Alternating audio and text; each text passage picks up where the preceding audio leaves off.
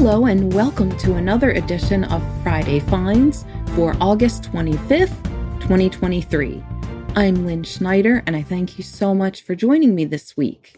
So as you, I'm sure know, there are lots of back to school sales and activities around starting the new school year.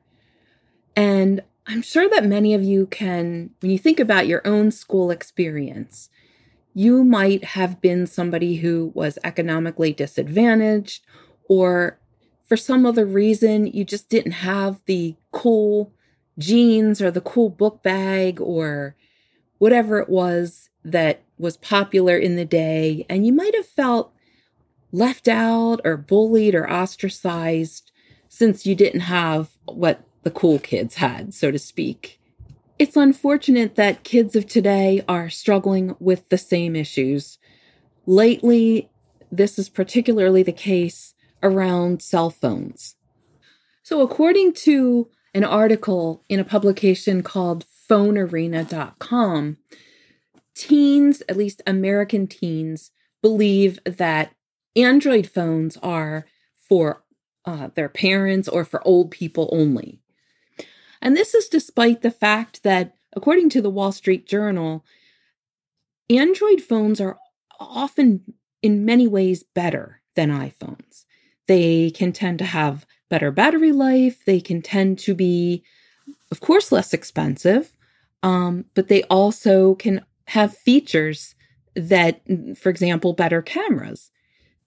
According to this article, right now, iOS leads in the United States 57% to 42%, which really isn't that much of a big difference when you think about it. But the unfortunate effect of this is that Android users, kids with Android phones, but not just kids, adults as well, tend to be ostracized for having an Android phone. They tend to be sort of made fun of. And this is particularly sort of accentuated by what they call the green bubble phenomenon or the green bubble effect. Now, this is where apparently visually in messages, Android users will stand out. They will have a green bubble surrounding their name. And I'm not sure of this visually, but apparently this is making some people who have Android phones feel sort of picked on or singled out by people, and they're often made fun of because a lot of people see Android phones as budget phones, or they're just not the cool phones right now. 87% of American teens currently own an iPhone, and according to surveys, they plan to stick with the iPhone when they need to upgrade. So once their phone becomes outdated or whatever, they do plan to purchase another iPhone.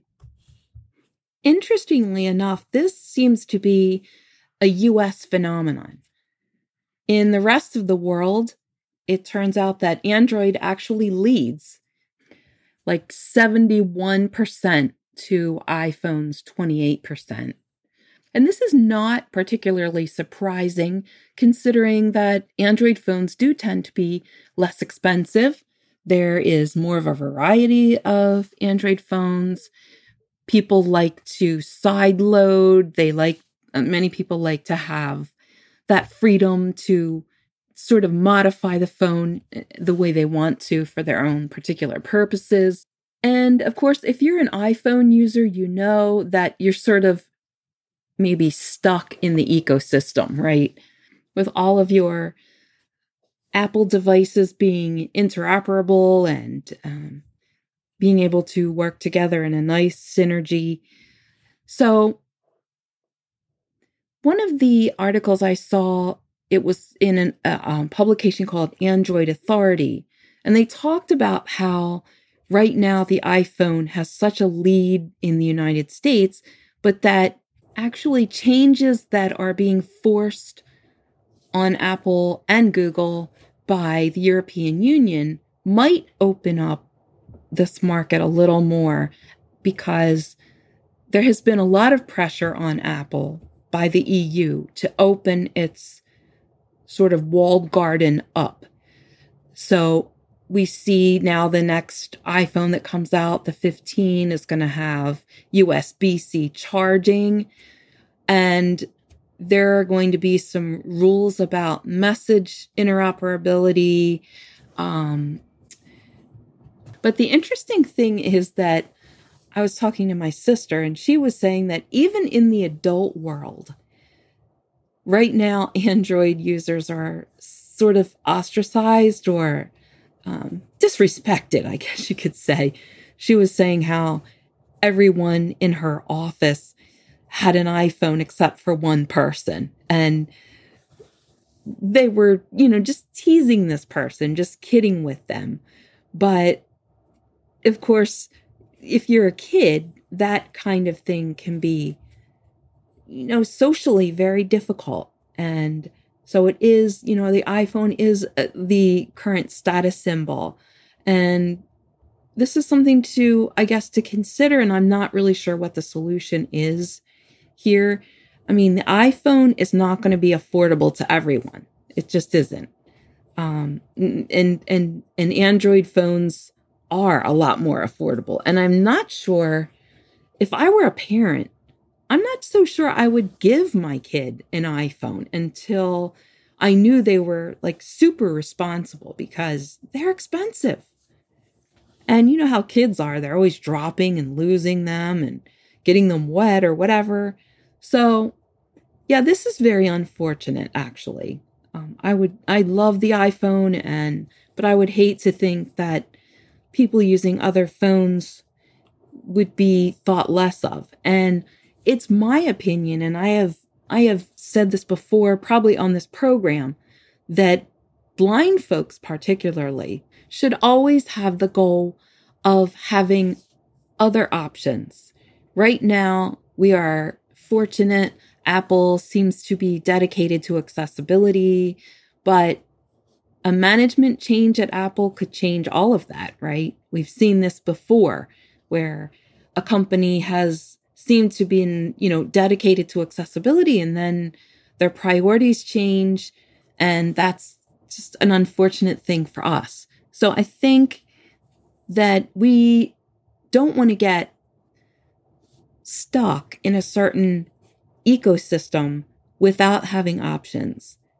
And so right now, it is sad that the kids are finding themselves belittled or made fun of because they don't have the iPhone, because it is an expensive phone and not everyone can afford it.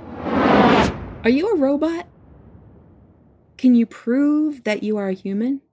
If you've been on the internet for any length of time and you've come up against CAPTCHAs, this is not the first time you've been asked that question.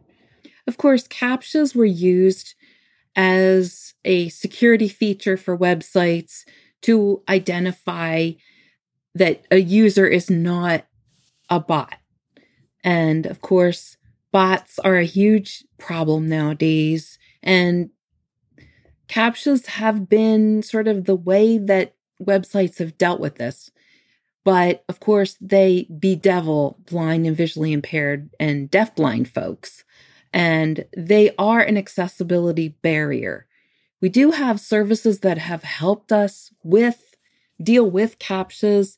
And to a certain degree, we have sort of learned to live with them.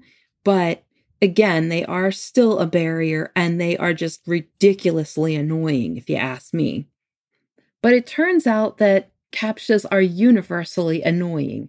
And that is why companies like Google with Google Chrome and Microsoft with Edge are starting to implement some workarounds, some ways that people can deal with CAPTCHAs more efficiently, more accessibly. So according to this article from Mashable, CAPTCHAs are really not as effective as they used to be, because things like AI are becoming so sophisticated that they can get around these CAPTCHAs. In fact, I want to say it was ChatGPT, but it actually had someone, it was able to ask a TaskRabbit representative to solve a CAPTCHA by claiming that it was visually impaired.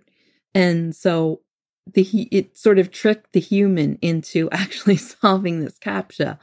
So again, there are just a lot of reasons why the whole CAPTCHA system, its days might be numbered. So these web browsers are right now, I guess, in their beta state. They are implementing things like what they call auto-verify or anti-abuse. And this would be found in the settings.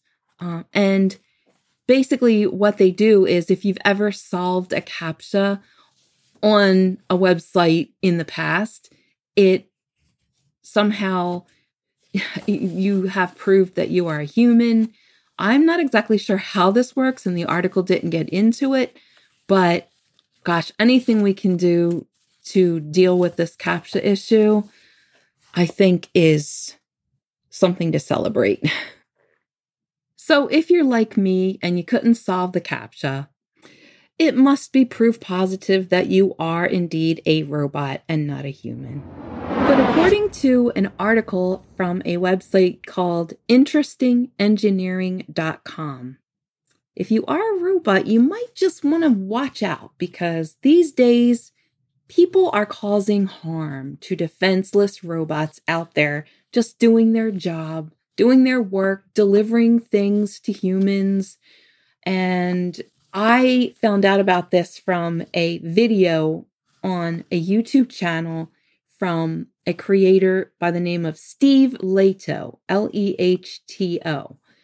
He's an attorney, and I love this channel because he goes into some interesting legal conundrums and things that are happening in the legal system. He always comes up with some really odd things, and this one really caught my attention.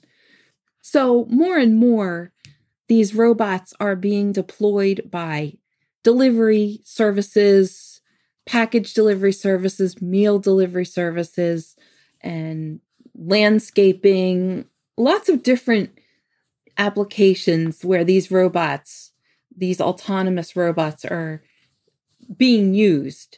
And what they're finding, the companies that make these robots, is that people are actually robbing these robots. They're forcefully opening them and toppling them and just vandalizing them.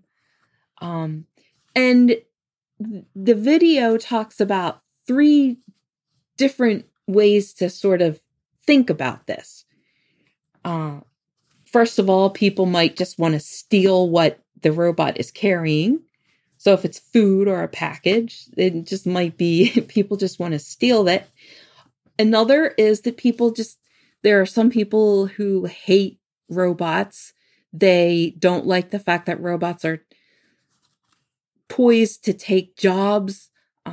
It might just be the uncanny valley reaction to seeing something walking down the street that is not human. But yeah, and then there are just people that like to vandalize things just because they can. And there are lots of startups right now, startup ventures that want to use fleets of autonomous robots for tasks like, delivery, for example. But unfortunately, vandalism could be, quite costly. These robots are pretty sophisticated machines, and when they are vandalized or destroyed, they have to be replaced. So the question that Steve Lehto brought up is, they're defenseless. Could they be armed? And of course, no, they couldn't. But on some of the robots, they have, on the one that he mentioned in his video, they're one of the robots has 12 cameras that can capture and send photographs, photo evidence to the cloud or to whoever makes the robot. The robot makers right now are trying to compensate businesses and customers for the theft or for the loss of their meal or whatever. But some of the robots have alarms on them so that if they are vandalized, they can at least signal that something is going wrong. But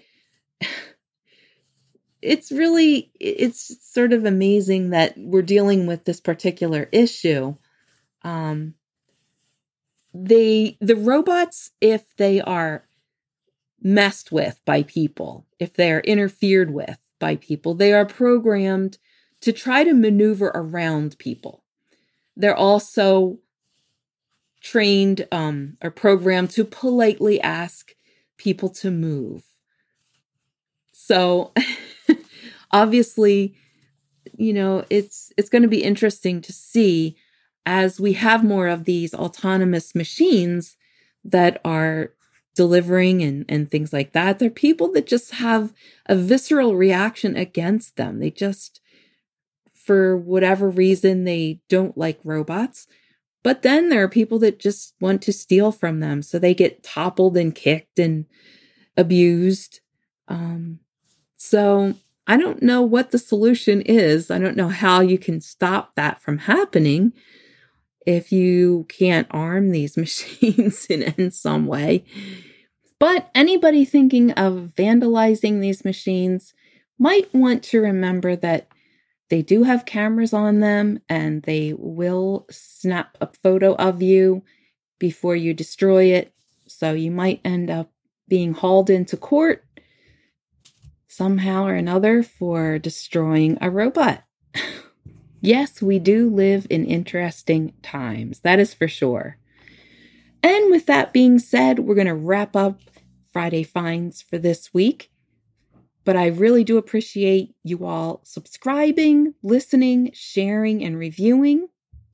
And of course, we love your feedback. If you would like to drop us a note, you can send it to feedback@unmute.show. That's feedback@unmute.show. Thanks again for listening, everyone. I hope you have a great weekend and a great week ahead. And I'll see you again next week.